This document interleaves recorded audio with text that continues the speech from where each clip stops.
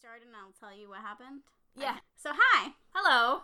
I'm Gabby, I'm Liska. and this is... Cries in Norwegian.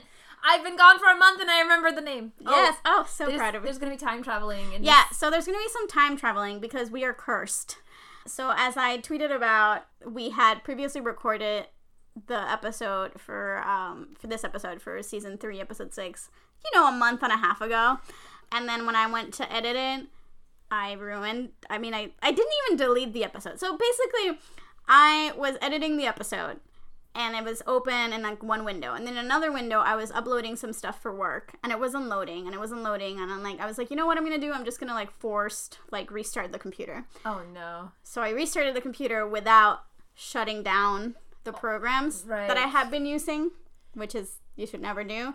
Particularly because Audacity, which is the program that we use, it's free and it's amazing, but also sometimes it's really bitchy. Right. And I know this. Like, I've worked out certain things that I'm like, oh, I have to treat it this way and open it this way and this thing because it's like a little like moody. So when I opened it again, it was kind of there, but it looked a little funky. So instead of taking the moment to like figure out what was going on, I'm cringing closed so hard. it. And then when I tried to open it again, it was like, I don't know what you're trying to open. There's no data here. Oh. So when I open the file, it's just an hour of quiet. Oh, no. No matter what I do. And I've tried so many things. And I'm like, I still see that file that kind of had it. It was just like, it looked like it was like funky. I was trying to restore it, but I couldn't understand what it was doing. So I was like, I'm just going to close it. No. Oh, no. I don't know what I did. Literally, all the data disappeared. Listen, all I know how to do in that program is stop, play, delete.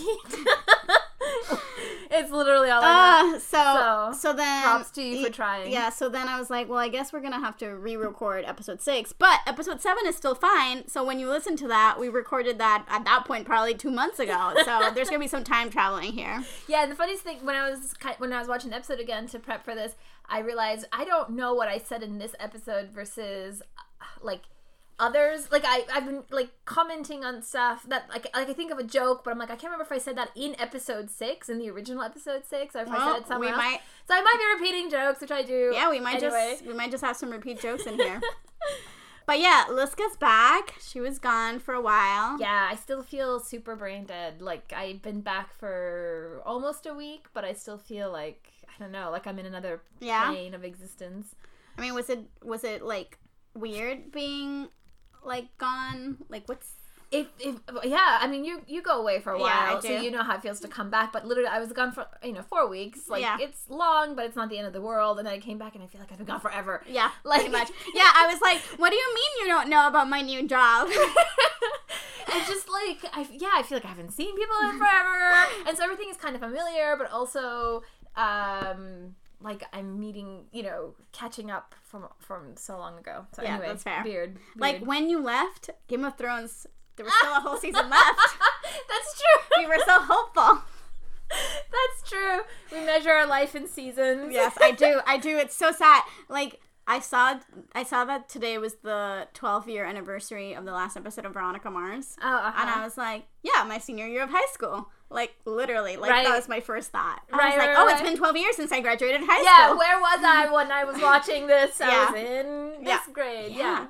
I used to know the days of the week because what show was on that night. Like, I'm not even kidding. I think I remember that kind of, especially like before DVRs and all that, Netflix. I remember that kind of. So hopefully the idea is that we won't deprive you of this episode for too long. I want to say that I'll go home and edit it tonight, but I have 2 episodes of Fleabag left, so I think I know what I'm going to be doing tonight. I mean, that's a priority that I totally understand. It's so weird because, have you seen Fleabag? Yeah, I watched the first season. I haven't seen the new one. Well, I kept putting it off because I was watching The Society, which we can talk about later. Oh, yeah. I'm so excited for that show. But then my Twitter timeline was like non-stop. And they were all like, hot priest. Yes, I've heard about the hot priest. And then, here's the thing. I think part of me knew it, but I didn't connect it. Do you know who the hot priest is? No. It's like, did you watch the new Sherlock? I can't remember. With Cumberbatch? Yeah. Yeah. He was Moriarty. He is not hot. But I don't know. There's something about him priest that takes it to another level. I mean, he's a good-looking man. Don't get me wrong, but so Andrew Scott. Yeah. No, I don't think you understand. Okay. There's something about it that you're like, yeah, it's all working for him. Oh, now I'm so intrigued. And then so much. The funniest part was I went on. I had a bunch of tweets from because I follow so many critics and whatever. So I had a bunch of tweets from them. But then I was like, I'm just gonna go to the top tweets in general, and a lot of them are about lesbians who are like, why do I want him to fuck me? Yeah, I saw something about that. I saw something. So what on earth? Oh my god. Okay, I have to watch it. I don't know. I'm really intrigued to finish it because it's not what I ever expected Fleabag season 2, which is the final season she doesn't want to do anymore. Okay. To be about at all. So what is your reaction to Hot Priest? Like, I mean, okay. Clearly, you seem to be agreeing with... My reaction to Hot Priest is that he is hot. That it's giving me all these feelings that I don't know how to deal with. But also, I grew up Catholic, and he's a Catholic priest. Oh. So I'm like, there's that level to it. Right. The forbidden fruit. Yeah, and there's like this weird Catholic guilt thing about it. For sure. And then the other part is that I don't know, because I haven't finished the season, what the thesis that she's trying to say. But a lot of it is Fleabag trying to believe in something. Trying to find... Oh. Like, it's not so much God...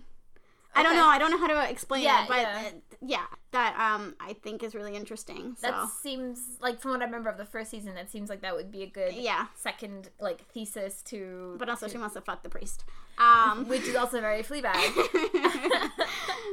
So yeah, I'll let you know once I finish it. But I want to say that I've restrained myself because I've only watched like 2 episodes a day, but also it's like 6 episodes overall. Right. So. Yeah, I'm catching up on... There's just everything. So much to catch up on. Yeah. I did get to watch a lot of stuff while I was gone on my downloaded to my Netflix, so I highly recommend... Have you seen Sex Education yet? Yes, I saw it. Yeah, I saw that one already. Yeah. I loved it. It was like so well done, so fun. Isn't he great? He's adorable, and the show does brave things. I think I mentioned something about how... I feel like I talked about at some point here about how he should be like your boring white lead, and yet somehow he really works. Yes. Now that makes sense. Yeah. You did say that. Because of when it started, I had some of that reservation of like, he's the archetypal like character we're supposed to be moving away from as the lead, and yet there's something still charming about him. So and I think it's like mostly the actors doing. Yeah. I watched Derry Girls, which I love. Yay! I watched. And Derry Girls I love. Oh, I didn't realize you went. You're way ahead of me. Well, I binged Derry Girls in one day. Yeah, I mean it's short. And it's the thing as I was watching, I was like, whenever I'm trying to write a show about an all-girl school, which I constantly am trying to write a show about, this is the closest that it's ever gotten to like what I want it to be like. I'm like, yeah, that sounds right. And then the one Catholic or English guy, he's not Catholic. Oh yeah, the one English guy. Yeah. I've been a little spoiled on Tumblr for season 2, but I'm excited for it to come out on Netflix at some point because it already aired in the. And then I follow people who are British, so I've seen some. So, but I'm excited. Yeah, and then I watched all of The Society, which. Yes. So is that clip is it gonna live up to my? Because I saw some weird clip where the boys just in this very bizarre. The Guard. Way, they're called The Guard. The Guard. Yeah, they're discussing. They're about to something violent. Well, they're about to arrest someone for wait, what did he do? For murder. Oh, they're about to arrest someone for murder. I'm in. You've sold me on the show. Yeah, I mean, it's interesting because thematically it is interested in a lot of questions of something like the 100, but it's not as good as exploring those questions. And it's so fascinating because I also found out at first about it from TV critics who were all like, at first vague because it was before the show had come out, being like, I don't think the show is good, but it's so watchable and I just want to watch all of it. And then the people who watch it, like, once they're done, they're like, I'm going to go watch it again, which is a weird impulse in this day and age. But, like, I've seen a lot of that. Rewatched. And then the reason that I ended up watching it was because I love Sean Barty, I don't know, who's deaf from Switched Up Birth. Oh, that's right. So I was like, oh, he's in this? Okay, I'm in. Like, yeah. Because there's not enough projects for, like, deaf and hard of hearing. So I was excited for that. And not only is he deaf, he is gay. And it is amazing. That's all I'm saying. I think you'll like it. It definitely has its problems, and the episodes are like 50 minutes at times where you're like, oh my god, when it doesn't have any need to be. But it's interesting. It's a good entry into the teen show dystopia sort of thing. It feels distinct enough to it's funny, like they all have their cell phones and they don't have any data, so they can't like there's no connection to the outside world, but they can still text and call each other all the time. So it's like that makes sense. It's like this weird. You're like, okay, sure, whatever. Yeah, I'll go with it. Like they're definitely teens in a lot of ways, right? And there's definitely questions about the day to day that you're like, this makes no sense, right? But okay. I mean, I accepted a show about teenagers falling to Earth from a space station. Yeah. So 100 years in the future. No, less than 100 years. And on Earth, a whole other civilization and language apparently had evolved somehow. So there you go. Yeah, this one is basically these teens who are mostly all very white. Just putting that out there. If I had to put some criticisms of the show. Like, literally, the guard, except for Grizz, half the time I can't tell them apart. I'm like, oh, I like Luke, right? Yeah, Luke is the nice one. And then the other two, I'm like, it's kind of. But yeah, like, there's 4 in the guard, and I know 2 of them very well. And the other 2, I'm like, I don't interchangeable. Yeah. Because the guard, by the way, they're all the football players. And they wear their... Of course they are. They're, like Letterman jackets all the time. Right. But anyway, so they go on this so they go on this field trip. I think it's like whatever their class, and let's say they're seniors. I think they're seniors. Go on this field trip that's supposed to be overnight, and then halfway there's like raining, so they're told that they have to go back. So they go back to the town, they get dropped off, the bus leave, and when suddenly they're in their town, they realize that there's no one else in town. And when they try to leave, it's all blocked off. Nice. So everyone's missing except the teens. It's like that old episode of The Twilight Zone. Yeah. From like 1950s. Yeah. So then well, it's supposed to be a Lord of the Flies situation. Like right. It's very deliberate. In that. So yeah. Anyway. Cool. You should check out The Society. I also watched Special. Have I talked to you about this? No, I know of it because I read an interview with the guy who created it, but I haven't. It's not teens, but it's like, coming of age, 28, like early 20s. I feel like it's close enough. I loved it, and it's super short. It's 15 minutes, 20 minutes. And so it's like great if you just want to watch something. There's just, it's very kind of like rough around the edges, which is kind of, I think, part of the charm. Yeah, it's absolutely part of the charm. But like nothing, extraordinarily, like I have never seen this before, but it's just so lovely to see a character people talk about the voice, like to see a voice that I haven't seen before. Yeah, I was gonna say I feel like I should watch it just because it feels like a very distinct voice and experience. So I want to support that. So yeah, I should definitely try to make that a priority. And it is short, so I don't have an excuse. You can literally watch it in one night. It'd be like watching a slightly long movie. We should probably get on this because we've been talking for a little bit. Okay, sorry guys, this is the TV corner. It's been a while since we've seen each other. Yeah, so we've got and I keep being like, I'll tell her more later. But I also want you guys to know about The Society and about Grizz, who is the best. Yeah, you know what I hate about Netflix sometimes? The Netflix social media? That they're very good at figuring out what people love, and then like they put in like their bio. So like literally when all the To All the Boys I've Loved Before came out, they were like, this is the Peter Kavinsky Stan account. And then right now I remember now their description is like, we need to talk about Grizz. And I was like, I hate you because we do. He's the best character in the damn show. He's one of the guards. All right, I'm watching this show tonight. Okay, cool. So yes, we are doing 306. Yes. Which is, I remember this from the first time, Escobar season. Still don't know why it's called Escobar season. Oh yeah, we had like this exact same conversation. I'm having weird deja vu. I know it's a reference to Pablo Escobar, but I don't know. Someone tell me. Someone must have been. Did they ever reference it? Like, it seems like something. What, did they ever reference Pablo Escobar, the show? Yeah. Yeah, Narcos is Isak's favorite show. Right. Okay. He mentions it a couple times. Yeah, so there you go. Isak named the episode. There's a tentative connection there. So in this whole we're cursed thing, I cannot escape Hell Week, because obviously the episode that I have to rewatch is Hell Week, but at least it gets lovely towards the end. But yeah, and I will say once again that after the remakes, this Hell Week feels like so low-key. Like nothing. And I'm like, yeah, and I still think that's a choice and a really good one and one that works for the show so perfectly, but like, man, I'm like, oh, this is barely pain. Right. Like, this is barely pain.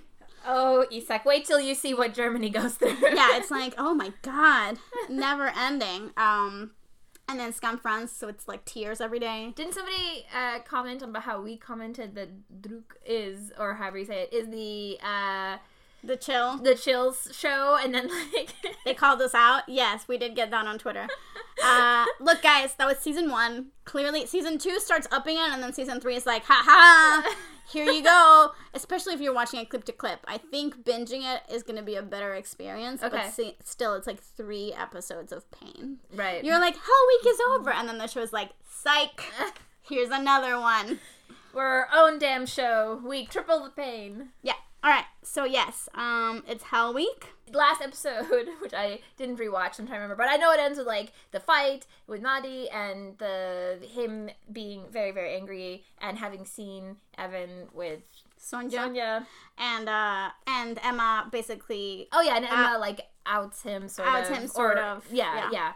To his face, makes us all aware that she knows somehow. Yes. And well, I think we've discussed that the implication is that Sonia told her, right? Because she knows through Evan, which are still lines that shouldn't be crossed, but whatever. By any of them. Yeah, when we get to Druk, that's something, and the problem is that you won't get it because it's in the transmedia, but like, Druk shows us the text messages from other people sometimes, which I don't know how I feel about it most of the time. So we kind of see how the whole Mateo outing thing happens through the texting of other people, and it's kind of not okay, really, but whatever.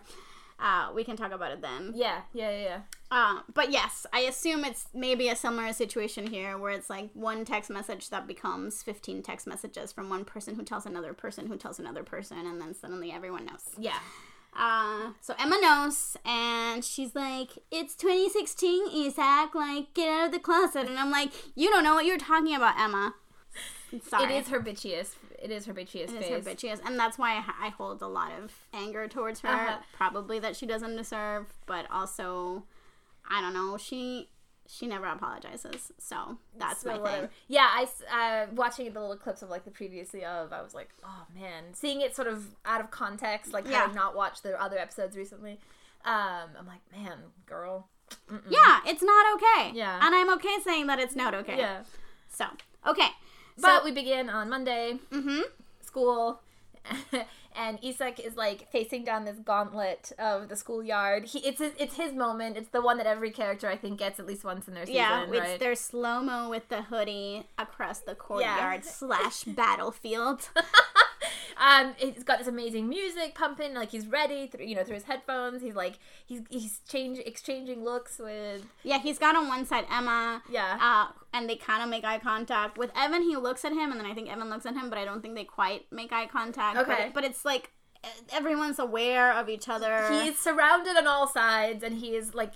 He's got his, like, battle gear. Yeah, exactly. He's like, I'm going into battle. I got this. Da-da-da. It's so serious and important and, like, whatever. And then someone, like, runs into him walking by, and the music cuts out, and it's like, oh, sorry, man. Yeah, back to reality. There. Yeah, which is... An amazing edit. Yeah, it's a good edit. Yeah. It's a good moment. It's a good moment.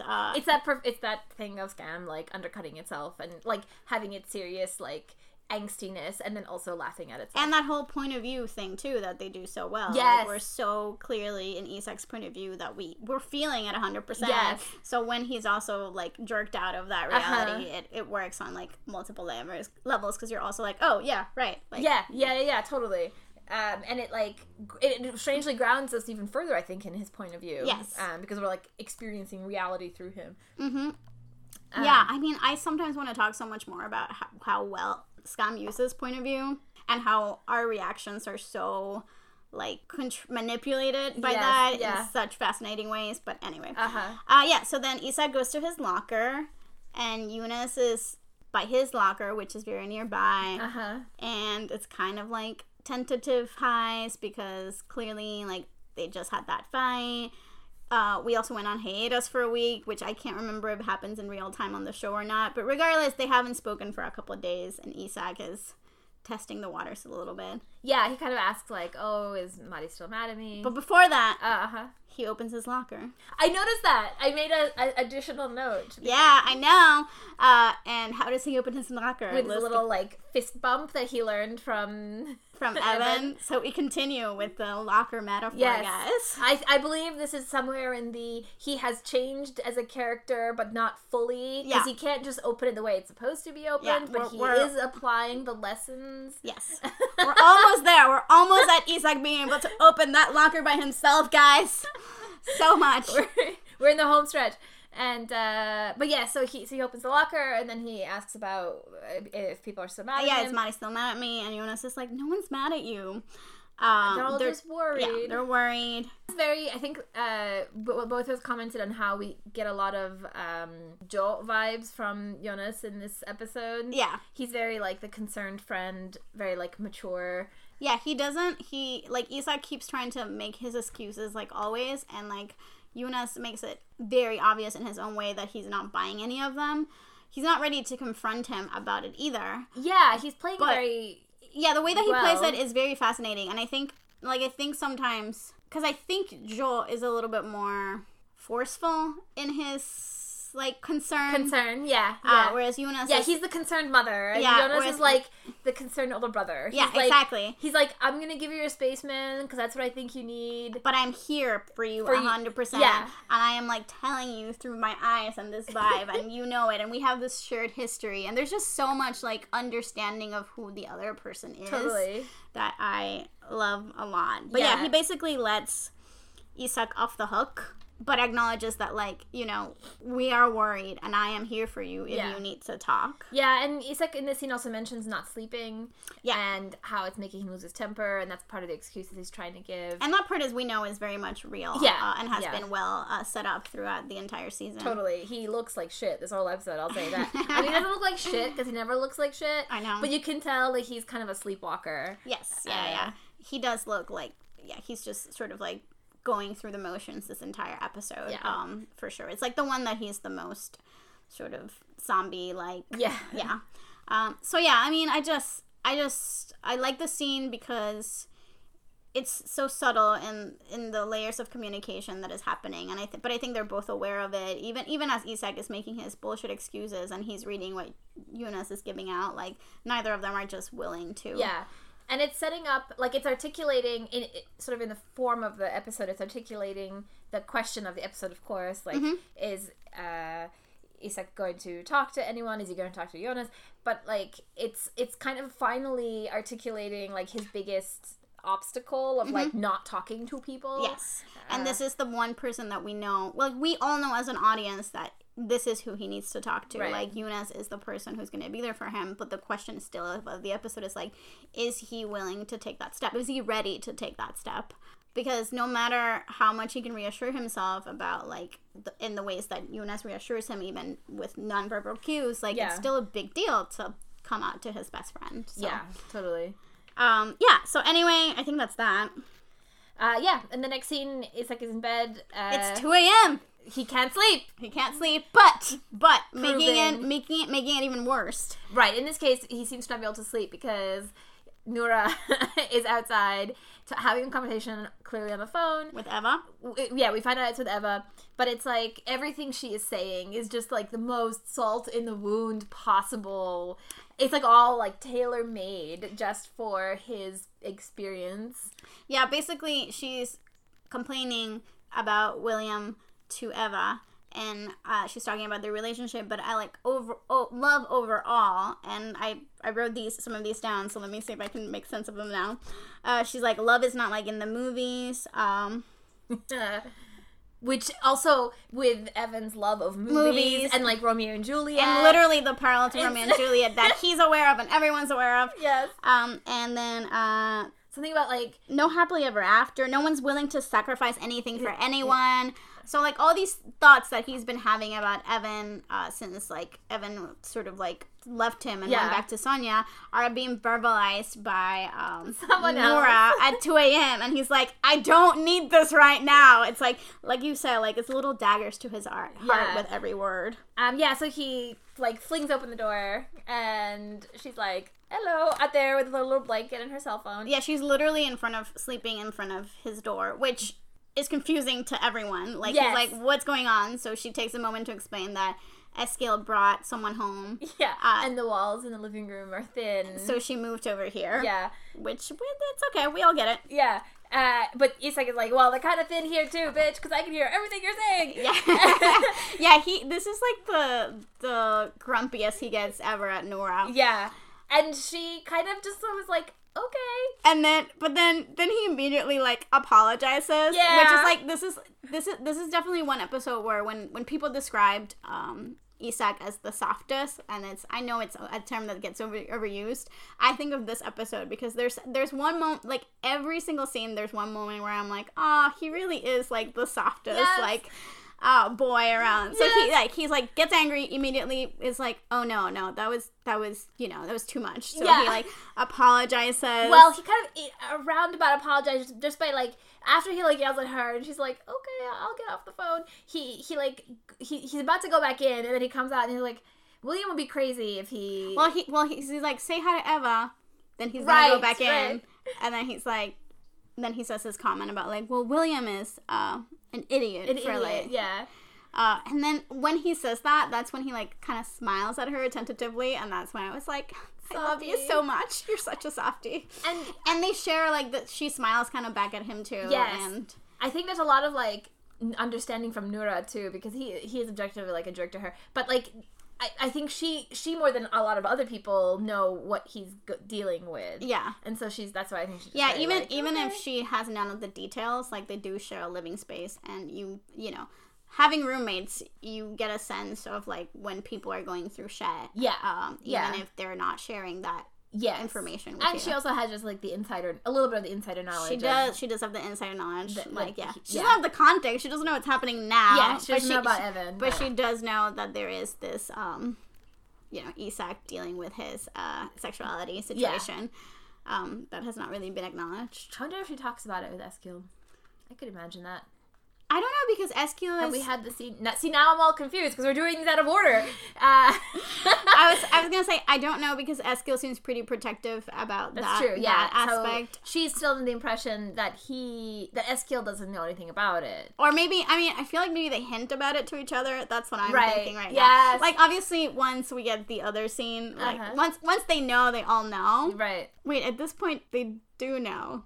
No, do they? I can't remember. It's been so long. Like, we haven't had the man of your dreams scene, for sure, when they're all in the kitchen together. Yeah. But I think they did see him earlier, and then they asked who he was, and he was all like, a friend. So yes, she does know. Okay. So yes, she does have some idea. Sorry guys, it's been a while. Whew, that took a lot of figuring out. It's been a while, and then I watched all of Drook, and then I watched Scam Friends, and then I watched... Well, Netherlands shouldn't confuse me, but those two. So I'm like, everything's getting muddled together in my Listen, you remembered it better than I did, and I haven't been watching all of those. So then, next scene, we're in what I assume is the cafeteria. I don't know. He's buying food. Yes, some sort of space where Evan might show up. And he's ordering a cheese sandwich, of course. Cheese toasty. And then there's another guy there who kind of orders it. I think this time I realized the guy's voice sounds a lot like Evan's, I think. Oh, yeah? And so because last time we recorded, I was asking, like, what was the deal with that beat where Isak kind of looks at this blonde guy and then, like, am I supposed to take something from that? And I think it's generally just that, like, for a moment he thinks it's... Yeah. I think it's supposed to be the idea that he's also, like, he sees and hears him everywhere. Yeah. Like, he's literally can't escape him from his mind. And I think we talked last time, I'm sorry we keep doing this, about the framing of this scene, too. Like, the way that, like, it's all focused on him, but he's so out of it. Yes. Like, this is probably the scene that he's the most, like, gone. Yeah. And, like, he can't, like, like, the cashier is like, hey, you're short, and he's like, what? Like, what's going on? Yeah, change what? Money, like you would think it's 6 a.m. and he hasn't, like, had any coffee. I don't know. Like, yeah. Clearly, he can't function. He's completely zonked out, it feels like. And the fact that we never see much of his point of view, like, we never see the woman behind the register. It's just him. I think adds to that sense of, like, us as the audience being also, I don't know, disoriented about where we are or what we're doing or what we're seeing. It's very well done. And then... So then he takes his cheese toasty and he's about to head to the exit, and he runs immediately into Evan. Actually into Evan. Actually into Evan. So this is literally the worst case / best case scenario in his, like, he's like, he wants to see him, and then the moment he's in front of him, it's like, oh no, he's in front of me. Yeah. And this is another interaction that I feel like gets all of those beats. Uh-huh. Because at first, it's like, they kind of look at it, they look into each other's eyes, which I didn't notice the first time. Like, they literally, like, they take a beat to just, like, stare at each other. It's like neither of them knows immediately how to react or what to say. And then Evan notices the cheese toasty. Right. So he makes the joke of, like, oh, no, cardamom. Which is then followed by, I think, my favorite, absolutely, if I had to pick one moment that is, like, my absolute favorite moment of the season, it's Isak going, cardamom. And then, yeah, so it's just, it works so perfectly in that they're both trying to evoke this connection between the two of them. Yeah. And Isak can't stop himself from giving in. From reacting. And it's but then he, like, catches himself. Exactly. Oh, he's so just vulnerable, and I guess that's the softest boy comment. Like, that's another moment in this episode that evokes it. I'm telling you, every single scene in this episode evokes that Isak softness. Yeah, for sure. So then he's like, no, and he just, like, leaves. Yeah, Evan seems to, like, want to say something or continue the conversation. You can tell, like, he wants this moment to last longer. Yeah, but he's just like, oh, I'm out. Yeah, no, I'm out. He's gone. Which I cheered, I remember the first time I watched it. And I think watching it with Sasha, he was also very, like, he had a very strong reaction both to this scene and the one that comes at the end. I mean, the very, very end. And I think this was the one where I texted you that he was, like, anxiety smoking. Yeah. And he was all like, I'm pretty sure it was this episode, though you might have heard this comment in another episode now, I don't know. But Sasha was, like getting really mad at Evan. And I was like, what is it with this guy? Like, why is he doing this to Isak? And you're like, oh, will be explained. Yeah. Just wait. Yeah, I think I said, like, remember how you reacted? Remember how you were mad at Jonas? And remember how by the end of the season you really loved him? Yeah, it's all gonna come back. I will say though that I appreciate him actually running into him, especially now that some remakes, Druk, don't have this moment. Like, I think it works really well as a character beat, and sort of like this, like I said, this idea, we know that he's thinking about him, constantly, but actually, like, physically encountering him, there's something about that is so destabilizing that I also really appreciate. Yeah, the tension of the moment, and then also just, like, you know, from real life, that moment when you encounter someone like that and you walk away and it just feels like you just had an earthquake. It is like, anyway, I appreciate that moment is all I'm saying. It's good. Yeah, so then Isak goes to see our favorite. Yes! Every time I get a scene with her, I'm so happy. I still think her name is Dr. Scroll, something like that. I wrote a question mark because I was going to Google it, and then I didn't Google it, even though this is the second time we've recorded this. Yes, our favorite school doctor. Yes. Nurse, whatever. She seems to imply she's not a doctor, but then she doesn't want to explain what it is. Sure. So he goes to her because he's finally basically accepted the fact that he has trouble sleeping, and it's, like, really affecting his life. Yeah. So he goes to her because he wants sleeping pills or something. Yes, yeah. Which is so, like, avoiding the issue, so... Yes, he definitely tries to downplay his problem, like, as much as he can, in the usual Isak way, where he doesn't want to be... Well, first of all, he doesn't want to share personal information, but also I get the sense that Isak never wants to be a bother. Oh, yeah. Yes, that it does have that quality to it. Yeah, so... where he's just like, it's fine, I'm just having a little trouble sleeping, and it's not a big deal. Though she, of course, in her perfect way... Yes. is like, that is a serious problem. Do you know what could happen if you were driving? Sleep deprivation is death. Yes. Yeah, she just, like, goes to the immediate extreme. I love her so much. I know, and I love it because I think, like, the sort of the back and forth of the scene works really well because she's herself, which is like blah blah blah blah blah, and he's, as we've said, completely out of it. So he's like trying and struggling to follow this whole thing. He's like, but I don't drive. Right. Like, what is going on? I just want some pills. And then she immediately wants to refer him to a to, like, this adolescent psychology center or something, to basically talk to a psychologist. Yes. because like she recognizes the not sleeping maybe has deeper reasons. Yes.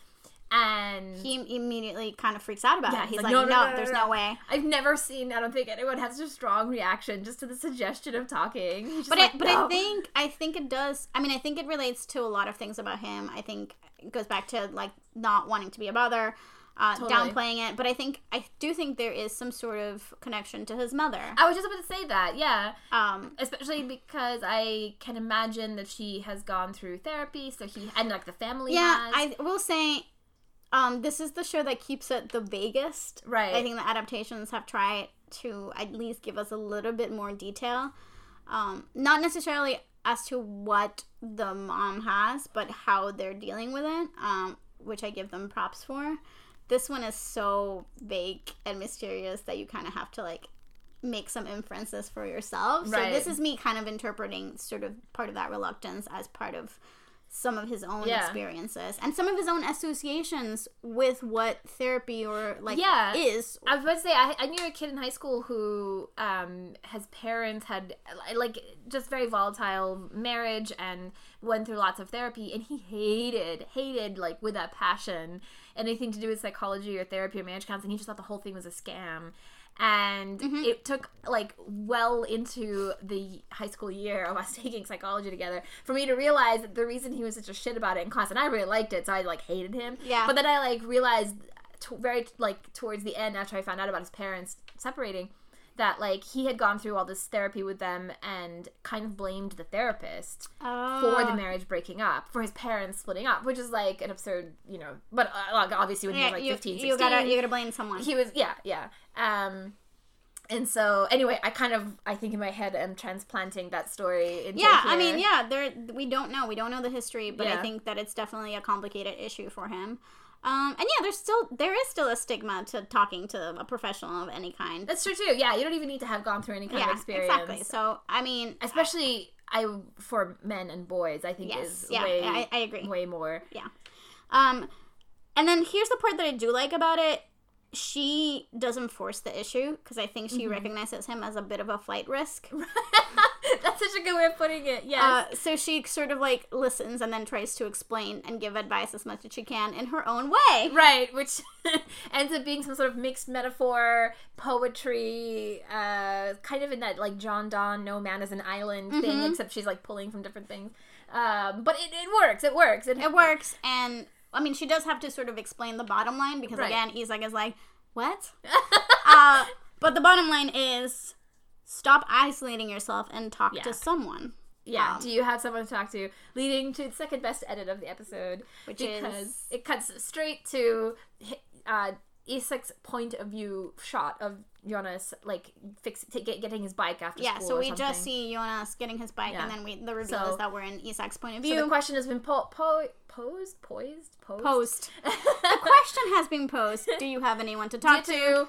Cut to the answer, Jonas. Yes, of course. We all knew this. Love. Yeah, and then so Jonas and his yellow beanie, his famous yellow beanie that I love so much. I love it so much.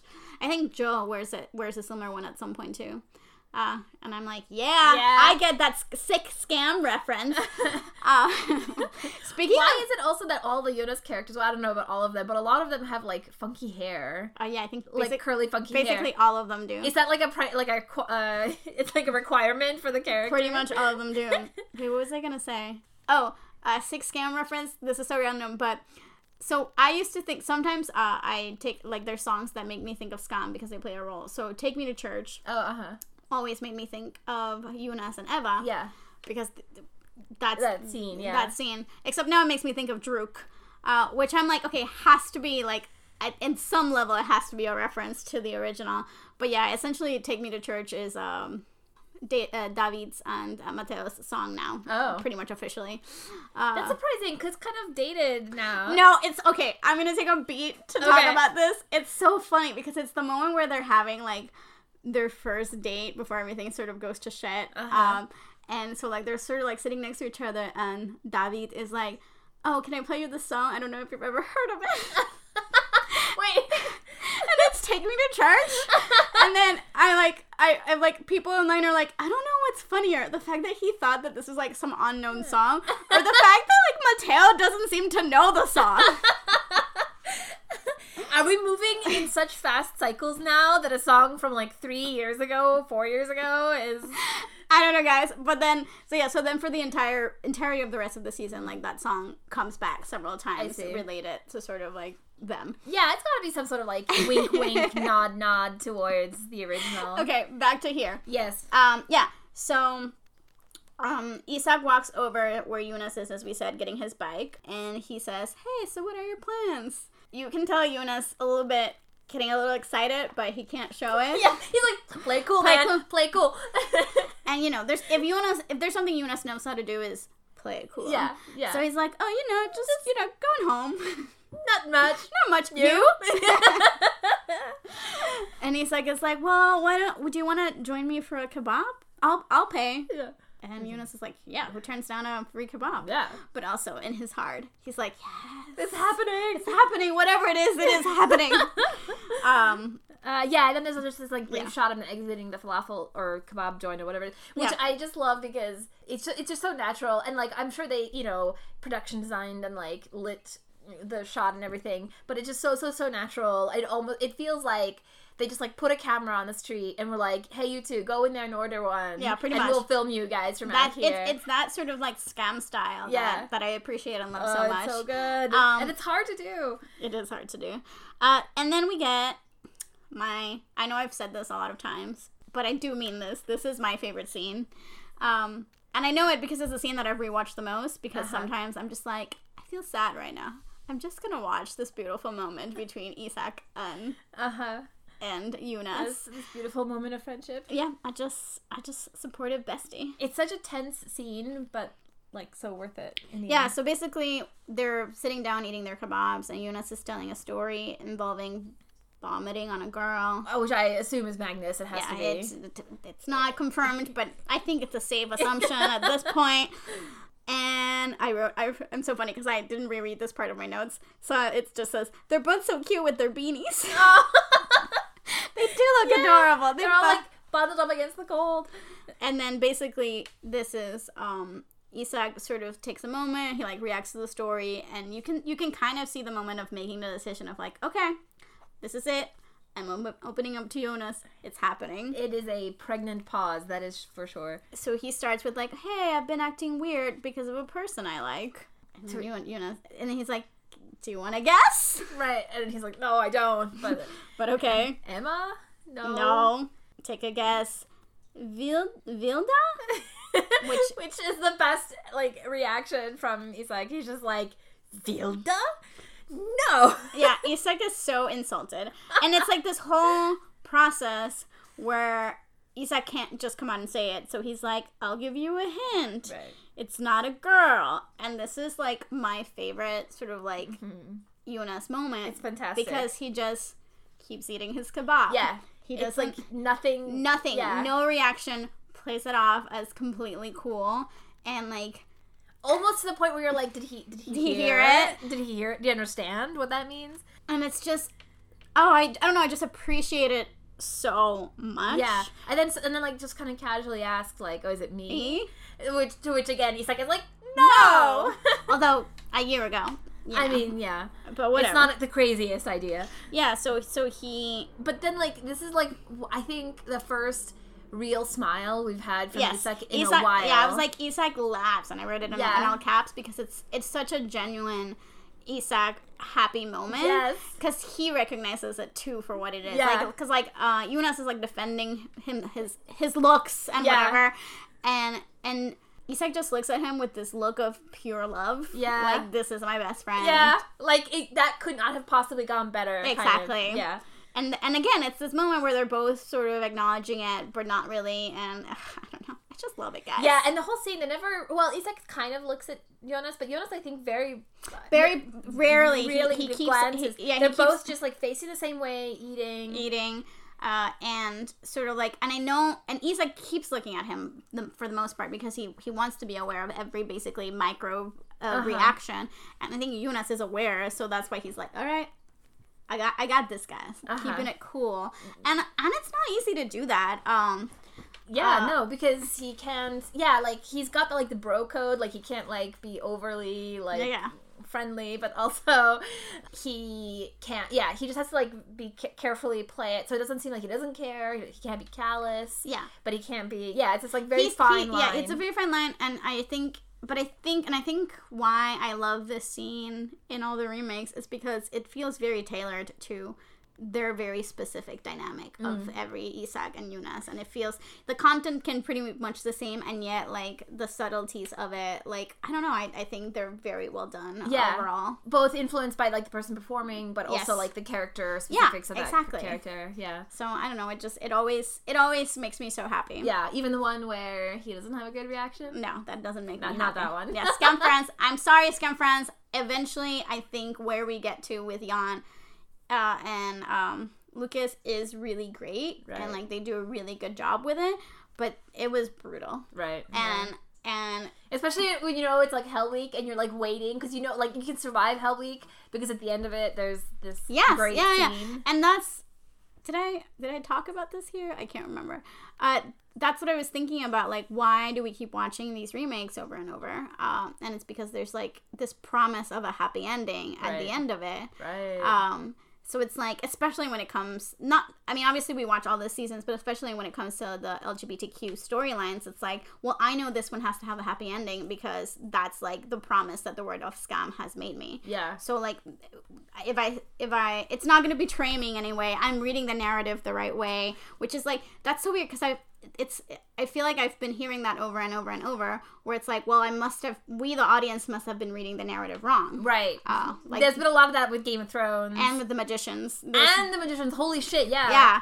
Totally. And it's like, well, that's not entirely your fault, but also like, But that's also that like the writers and the showrunners were like, they're like making a contract with you. They're telling you like, here's a story we're telling you, and if you follow us along, you'll get what you are wanting. Yeah. But like, that's tricky because showrunners so often like to be like, it's not what you want, but it's what you need. But then it's like, who the fuck are you to tell me what I need? Exactly. So I think that Scam sort of like, there's just this like promise made to the audience, and it's never not gonna deliver on that. Right. And I think part of that promise is this moment, which is one of this very specific coming out scene, in the way that it plays out, from what I understand, is one that Julie Andem based on her research. Right. When she was talking to the Norwegian teens all around. So there is, because there's, like we've said, this argument about like, well, realism and what that means, and this is real. This is authentic. Yeah. This is aspirational, and that's part of what this is. Yes, the best case scenario, and what's wrong with that? Right. And also sometimes I think like people say like, well, it's what's realistic, but like, especially with the case of a teen show, I think there's generational differences. Like the fact that she did research, like you have to, because I think what's normal or what's realistic for people who are today 16, 17, 18 is not the same as my memory of 16, 17, 18. And so in order to write a realistic scene, I would want to like suss out what is like a standard, or what's, No, I think that's fair. Okay, but back to the scene. So yeah, we left Isak laughing. Pure joy moment. Soft boy moment, again, being the softest. And then eventually, Jonas guesses correctly. He's like the guy from Vilda's review group. Isak just nods and says, like, Evan. And he's like, oh, Jonas calls him good looking. Yeah. And they both kind of awkwardly laugh about it. They don't quite know what to say. Yes. That's what lends that, like, realism, too. Like, it's not like playing Jonas as this, like, idealized, perfect person. No, he's not. It's kind of awkward for him, but he's processing. But he's trying to be good. Yeah, he's processing and he's trying, and, like, that's the thing, like, I was listening to the Game of Thrones podcast on the way here. Yeah. And one of the things that they were saying was, like, what they missed in that final season was, like, understanding the point of view of their characters and why they made the decisions that they made. And I think, like, in here, you can track all of Jonas's like Right. sort of like decision making throughout this, like it's like what, a 2-minute scene, and Yeah. you can see it, like him making those choices and hoping that they're the right ones. Yeah, this show in general and this episode and this scene, it's like you could study this in a scene study class. Yes. For how precisely me and the audience can know what a character is thinking, even when it's not the point of view character. I can just like trace their literal Yes. train of thought. I am certain I know what he's thinking in every second. Yeah. And that's hard. It's super hard, and it's like a testament to the writing and to the acting. Like, Yeah. So everyone, Yeah. good job. Good job. And also Game of Thrones bombed it, but anyway, that's another podcast. That's another issue. Yeah. Yeah. So Jonas essentially, he's like, all right, well, I'm the supportive best friend, so give me the details. And Isak, it's like at this point he's willing to open up. So he's like, well, it's kind of a mess. Like he's hot and he's cold and he's hard to figure out, and he has a girlfriend. Yeah. And it's just nice to see them like talking normally. Yeah, like being a friend to him. Like when you have a life issue, you go to your friends. Yeah. And Jonas kind of sets out the stakes for the next 2 or 3 episodes, because he kind of says like, well, he has to break up with a girlfriend. Yeah. Like, but before he says that, the phone, there's like a phone ringing, and they both go to check their phones. And it's like Jonas's phone, but it's important because it makes Isak check his pocket, and when he gets his phone out, he finds a drawing from a comic, a drawing from Evan. Yeah. And it's one of those that plays with the idea that we'd seen before of like the 2 parallel universes. So we see in one universe him having the cheese toastie by himself, and in the other universe the 2 of them are having the cheese toasties together. and I think it's like one is with cardamom, one is without. Yes. Cardamom plays into it cardamom, as well. obviously. Yeah. So in the one that they're together, obviously with cardamom. Yeah. And because he can't help himself, he smiles when he sees it, and Yeah. Jonas notices it, and he's like, "What is that?" And he's like, "Oh, it's from Evan." And I think he kind of shows it to him, but he's also like, "It's my thing." So, Yeah, I don't think he like shows it. no, but it's yes. like it's my thing. And that's when Jonas says, "Yeah, you have to break up with your girlfriend," because obviously that's what he has to say. Like he's right, and you're right. That lays out the stakes of. I think it's actually the next episode, the one we've already recorded. Time travel. About where our story is gonna sort of lead us next. Right. And it's just such a huge moment for Isak's journey. Yeah. And like we've said, it's one of the shorter episodes of the show, and yet every scene works and delivers. It does so much though. It does so much heavy lifting. But it's also like it's the transitional from all the bad things that are happening. This is the like, I guess what you would call like a break into Act 3, maybe. This kind of. I think at least emotionally. Yeah. At least for Isak's character, because this is what enables him to like start taking control again and like taking action. Yeah, for sure. And making amends where those are necessary. Yes, etc. Yeah. It's all a great around a great episode. Yeah. So let us know what you think. We clearly love this episode. Yeah. We've talked about it now twice. I'm sorry. I'm going to make sure I back this one up, because I used to make an MP3 as soon as we finished it, and then I had stopped doing it, and now I'm going to go back to doing it, because even if the file gets corrupted, I can just import it again. Right. Whatever. You guys don't need to know this. But so thank you for listening. The plan is to finish up Isak's season, and then we're gonna talk about Druk season 2, and then Druk season 3. I can't wait. And then from then, I don't know if we're gonna go straight into Sana season, or we want to talk about more remakes. I also kind of want to talk about Netherlands. I kind of want to. And or España. Yeah. I'm into internationals for now. So maybe we'll stick with them. We can stick to internationals for now.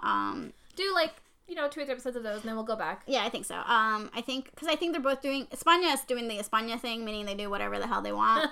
And you're like, okay, sure. Which is interesting. And then Netherlands, I honestly... My theory that there's something about the Scam versions written by women having a different sensibility, I think it stands. Interesting. Wait, you haven't told me this theory. Well, I think that... Which are written by women? Only Scam and Netherlands. Oh. And I just think that there's, especially when it comes to the female friendships, there's a certain, like, I don't want to say softness again, or authenticity, because they feel like buzzwords that maybe mean even nothing. Just awareness? Yeah. Like a special attention paid? Yeah. That it just feels I don't know. It just feels different to me. Okay, interesting. I'm gonna have to pay attention. I don't know. Female sensibilities feels a little different to me in the way that some stuff is written. Yeah, I totally. Yeah, Netherlands is mainly like an all-girl team from what I understand. I don't know too many details, but yeah. Yeah, cool. Yes, whereas all the other remakes have male showrunners. Okay. I don't know if all male teams or whatever, but definitely like Cool. All right. Thank you for listening. Yeah. Twitter, Tumblr. We will reply to. We got a couple of DMs. We have to reply to those, but thank you. We appreciate it a lot. Yeah. And I'll be better about the Tumblr. I'm sorry. Thank you for listening. Bye. Bye.